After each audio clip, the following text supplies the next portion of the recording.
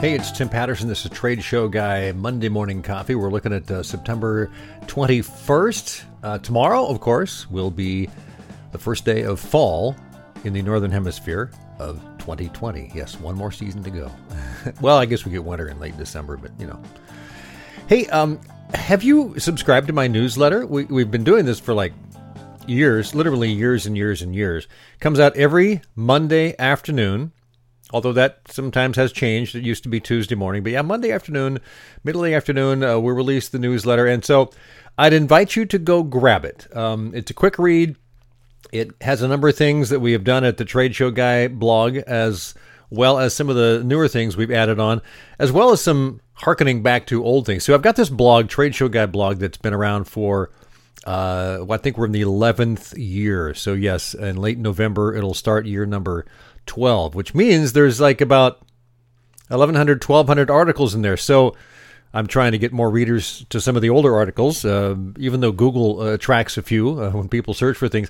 You know, one of the sections of the newsletter, for instance, is, you know, what you might have missed on the blog. Some, you know, kind of some old blog posts that are still worth a look. Another thing in the newsletter is a section that I've just started here in the last month or two called What I'm Reading. And I kind of got the idea from another newsletter. I'm not even sure who it was, but it said, here's what I'm reading lately. And I thought, well, that's kind of fun because I read all sorts of newsletters and articles and that relate to business and some maybe not business specific to event or trade show or conferences related. But, you know, I share a couple of things in the article. You can easily subscribe. Just go to tradeshowguyblog.com.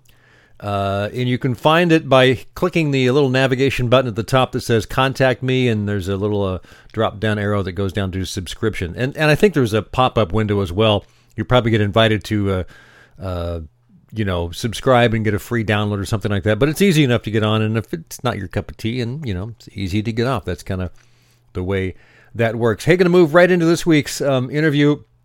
The topic is virtual exhibits. And the guest is Kevin Carty, Executive Vice President of Classic Exhibits. I've had Kevin on a couple of times this year, maybe more than a couple of times, but I think it's a good resource, and especially when it came to this particular topic, virtual exhibits, you know, are getting a lot of attention these days with shows stopped or put off, or exhibitors going, yeah, I don't know that I really want to go, but I still want to have some sort of presence. So a lot of show organizers, of course, are figuring out how to incorporate virtual exhibits and virtual shows. CES, Consumer Electronics Show, is going all virtual in January. Other shows later in the year, next year, may do the same. So virtual exhibits are kind of a thing. So I talked with Kevin about how they're designed, how they're used, how they're valued, and so much more. You know, they've done 3D exhibit design at Classic forever, and it's not a big jump, I don't think, to go into virtual exhibit design with walkthroughs and links and things like that. But I wanted to find out from his perspective how that worked, as well as his take on, you know, how they're approaching it, how exhibitors might also think about virtual exhibits. And here is how that conversation went. We got Kevin Carty from Classic Exhibits here on Trade Show Guy Monday Morning Coffee. This is like your third or fourth time this year. You're like the regular now. Thank you. How are you, Kevin? I'm doing all right. How are you? I'm doing good. This is kind of a crazy world we're living in, and it seems to be ramping up, and I wish it would be going the other way. But I wanted to talk to you specifically about virtual exhibits. I know you guys have moved into that space, and there's a couple of angles that we can look at. I get questions about it from some clients, and there's just a lot that is not really known because a lot of you know, like NAB went virtual this year. Maybe Expo West next year, CES in January. There's a lot of big shows that are going virtual. And so what does that mean? So I guess my first question would be from your perspective as exhibit designers, what did it take to get into doing virtual exhibit design? And how did you guys work your way through that? You know, the interesting part here is virtual's been around for a long time. Right. I think as an industry, we've always kind of said, you know, come here. Oh, get away. Because people feel as if it's, you know, almost threatening a little bit, the face-to-face. But we can address why I think the two actually will coexist very well when we get past all this. But so we've dabbled in it for some time now. The nice part is that we have an amazing creative team that's already doing this day in and day out. And so we jumped in feet first, vetted some different softwares, and landed on one that we could really customize and make our own. That we felt was intuitive for end users, but also gave us the capabilities that we wanted to do. But we were forced into it, to be honest with you. Even though we played around with it for a while, it was live events are gone, obviously, for a while, and we had people call and saying, my customer's going to an event, and what the show's presenting to them as an opportunity is not very good. They want something better. So can you do it? And so I give Katina and her entire creative team and Zach and Kim just a tremendous amount of credit, because they put their heads down and basically immersed themselves in this for about 3 weeks to just get up to speed on being able to do it. And it's been good. Yeah, I bet, because I've seen a couple of the samples you guys have done. It's on the exhibit design search, and I'm sure more and more will come down. And I've talked with you and some of your team about doing some customized things for some clients, and we're still working our way through that. But, I think a lot of the questions, frankly, come from the exhibitor end. I've gotten interesting questions, and exhibitors that have looked at this or weren't even aware of it like 6 months ago are now going, do we need to do this? How does this happen? What kind of questions should we ask? And, I popped up with like a couple of hundred questions that come to mind. So from an exhibitor standpoint, how does that play out? How do they determine, I guess, first of all, to find someone that's a good fit for them? What kind of things do you think they should be looking at? Gosh, I'm going to go back to the basics of if they're vetting companies to create a good virtual experience for them, it's going to come down to, I think, the design team first and foremost, and what kind of questions that design team asks. And if there's some companies out there that are they can really turn and flip these things really, really quickly, but they may not necessarily meet all the needs. Where we've gotten really good feedback, and again, all credit to our design team, is they want to be in the brand, and they want to understand the brand, and they want to they ask a lot of questions, and I think it's a little bit daunting sometimes for the end users who are on these calls with our distributor and our design team, because the designers are like, well, what are you going to do to actually drive, towards that goal that you have for this event? And then they're thinking in the back of their heads, how can we make this design work in such a way that we can hopefully check off all of their wish lists on how they want it to look, but more importantly, how they can develop ROI, because that's one of the biggest questions that end users have in this is how do you determine ROI? Because it's so new. Mm-hmm. Here's the thing, and if I can be so bold to say it this way, is creating the ROI out of the event is no different than it was in a face-to-face. You still have to be willing to do the right type of pre-show marketing and drive people to your space. And I would actually argue even more so now, because if you've seen what some of the virtual platforms look like for the actual event itself, not the exhibit, but the event itself, they've done a great job. So no, not casting any shade there. But you're clicking on a show floor that is essentially a list of categories, and you've got to be able to know and find your way through to find that person, unless someone has told you specifically in a pre-show marketing and done a good job of maybe showing what the exhibit's going to look like, what you're going to cover, and oh, by the way, we're going to be at 1463A. And maybe even create links that kind of drive people directly there. So it really is not all entirely different than face-to-face. I think you just have to put even heavier emphasis on certain things. I think the pre-show marketing is a good thing to look at. You got to make sure people show up. And I guess the other question that comes up is, well, if the company or the organization we're going to the show at has hosted this, can we design something that's separate and still have people land there through that platform? And from what I'm hearing, that's a yes. Is it a qualified yes? Are shows different? Or is it pretty much you can put a link in there? No. It's a yes. It kind of depends on how the company developing the 3D exhibit develops it, what their deliverable looks like.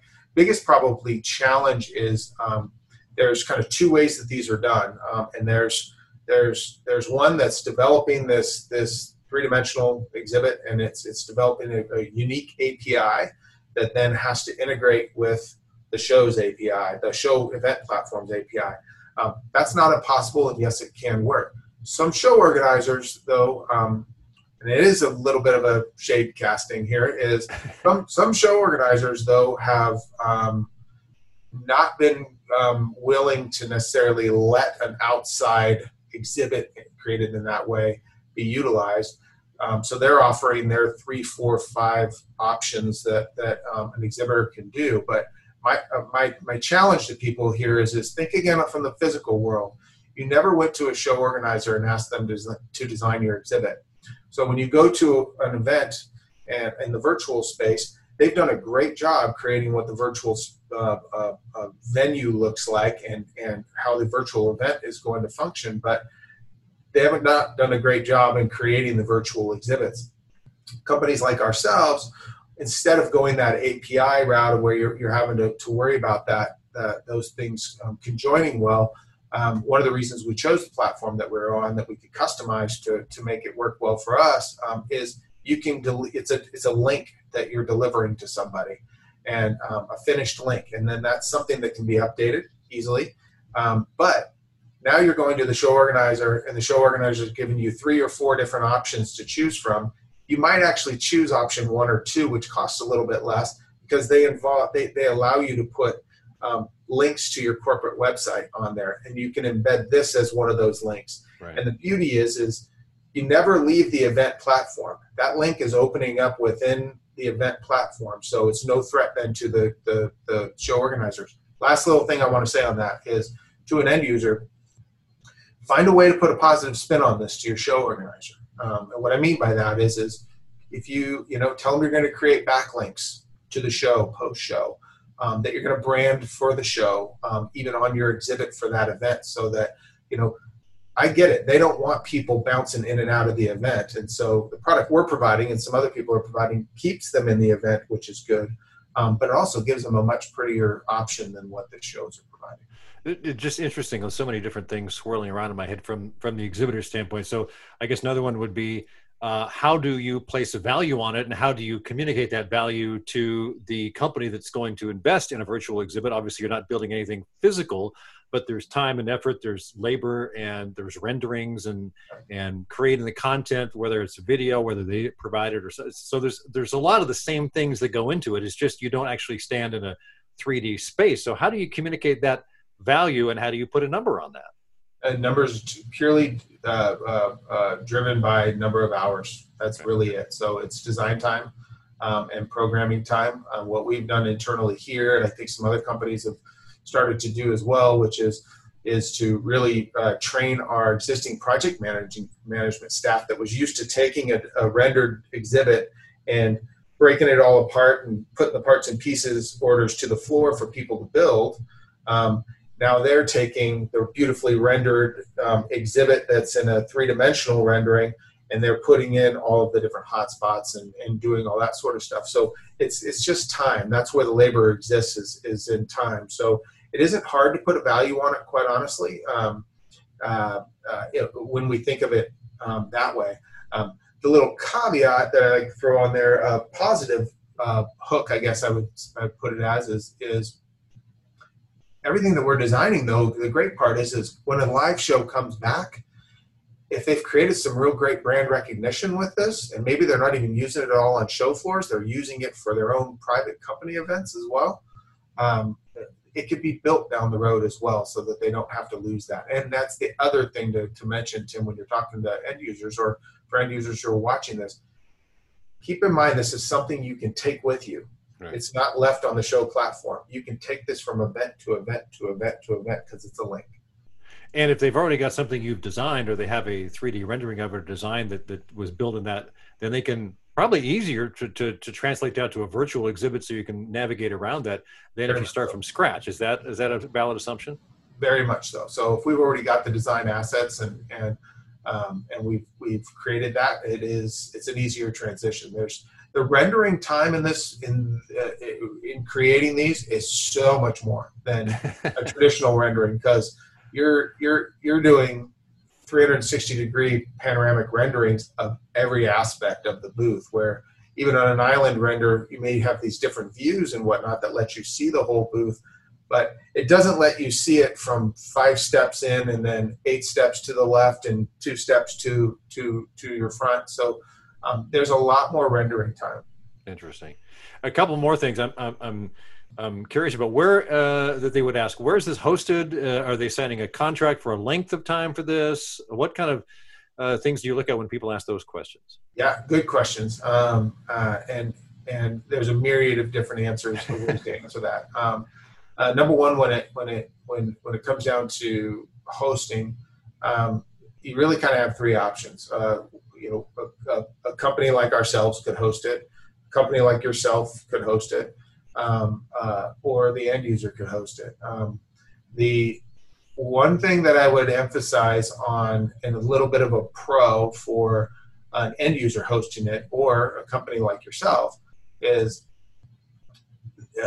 if you've got Google Web Analytics built into your existing website where you can study traffic and see how people go, that can be a real tool aside from what you're getting from the show or learning from engaging with people in the event. Is if it's hosted on an end user's website, you're going to be able to apply some analytics to that and actually see where, how many people came in and how long they were in the virtual experience.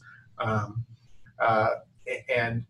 so I kind of think that end users hosting it or their exhibit house hosting it, maybe providing that analytic as a service, kind of like we do storage and, in and out services for folks, to do that analytics as a service to a customer is the way to go. I think that's important because you can see from show to show, if you compare the numbers, we did better at this show, we got more people. Then you can see what hotspots on the exhibit people are going to and which things, like no one watched that video, but they came over here and did this chat thing or whatever. The information. Sure. What did they download the most? Yeah. What brochures were downloaded the most? What videos were watched the most? Who got the most engagement as far as Zoom meetings that were being held within there? So there's a lot of things that they can do. Well, there's so much that we're going to learn as we go through this, and I'm just kind of curious to see how this unfolds over the next 6 months, a year, and once we get back to real shows and in person. I still think virtual exhibits will be a part of that. I'm not sure how that's going to play out, but they're not going away. They're here to stay. And from my perspective, and talking to some clients, they're curious about it. They're asking the questions, and I think those are good questions to ask. So, Kevin, I appreciate you. You do. I want to say one last thing. Yeah. I do think, Tim, that they are going to stick around, and the reason that they will is if you can create a cohesive brand experience for those who attend the live event, as well as those that aren't able to attend it. That's one big win.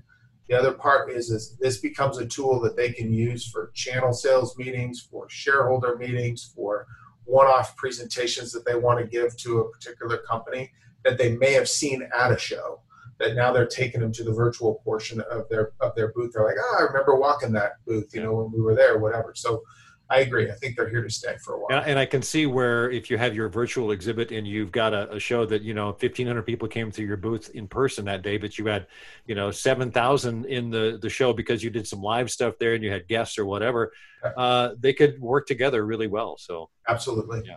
Kevin, thanks a lot. I really appreciate your time and we'll keep our eye on this particular topic. Thanks again. Thanks as always, Tim. All right.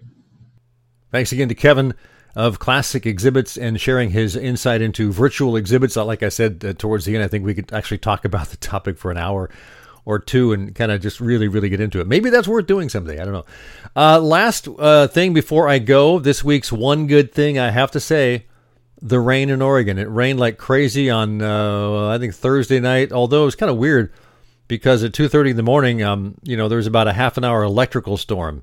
Lots of flashes and thunder. But it was pouring rain, and I know the firefighters in Oregon needed it badly. So, yes, rain in Oregon. It's a good thing. Have yourself a great week. Let's do this again next week here on Trade Show Guy, Monday Morning Coffee. Find us at tradeshowguy.net.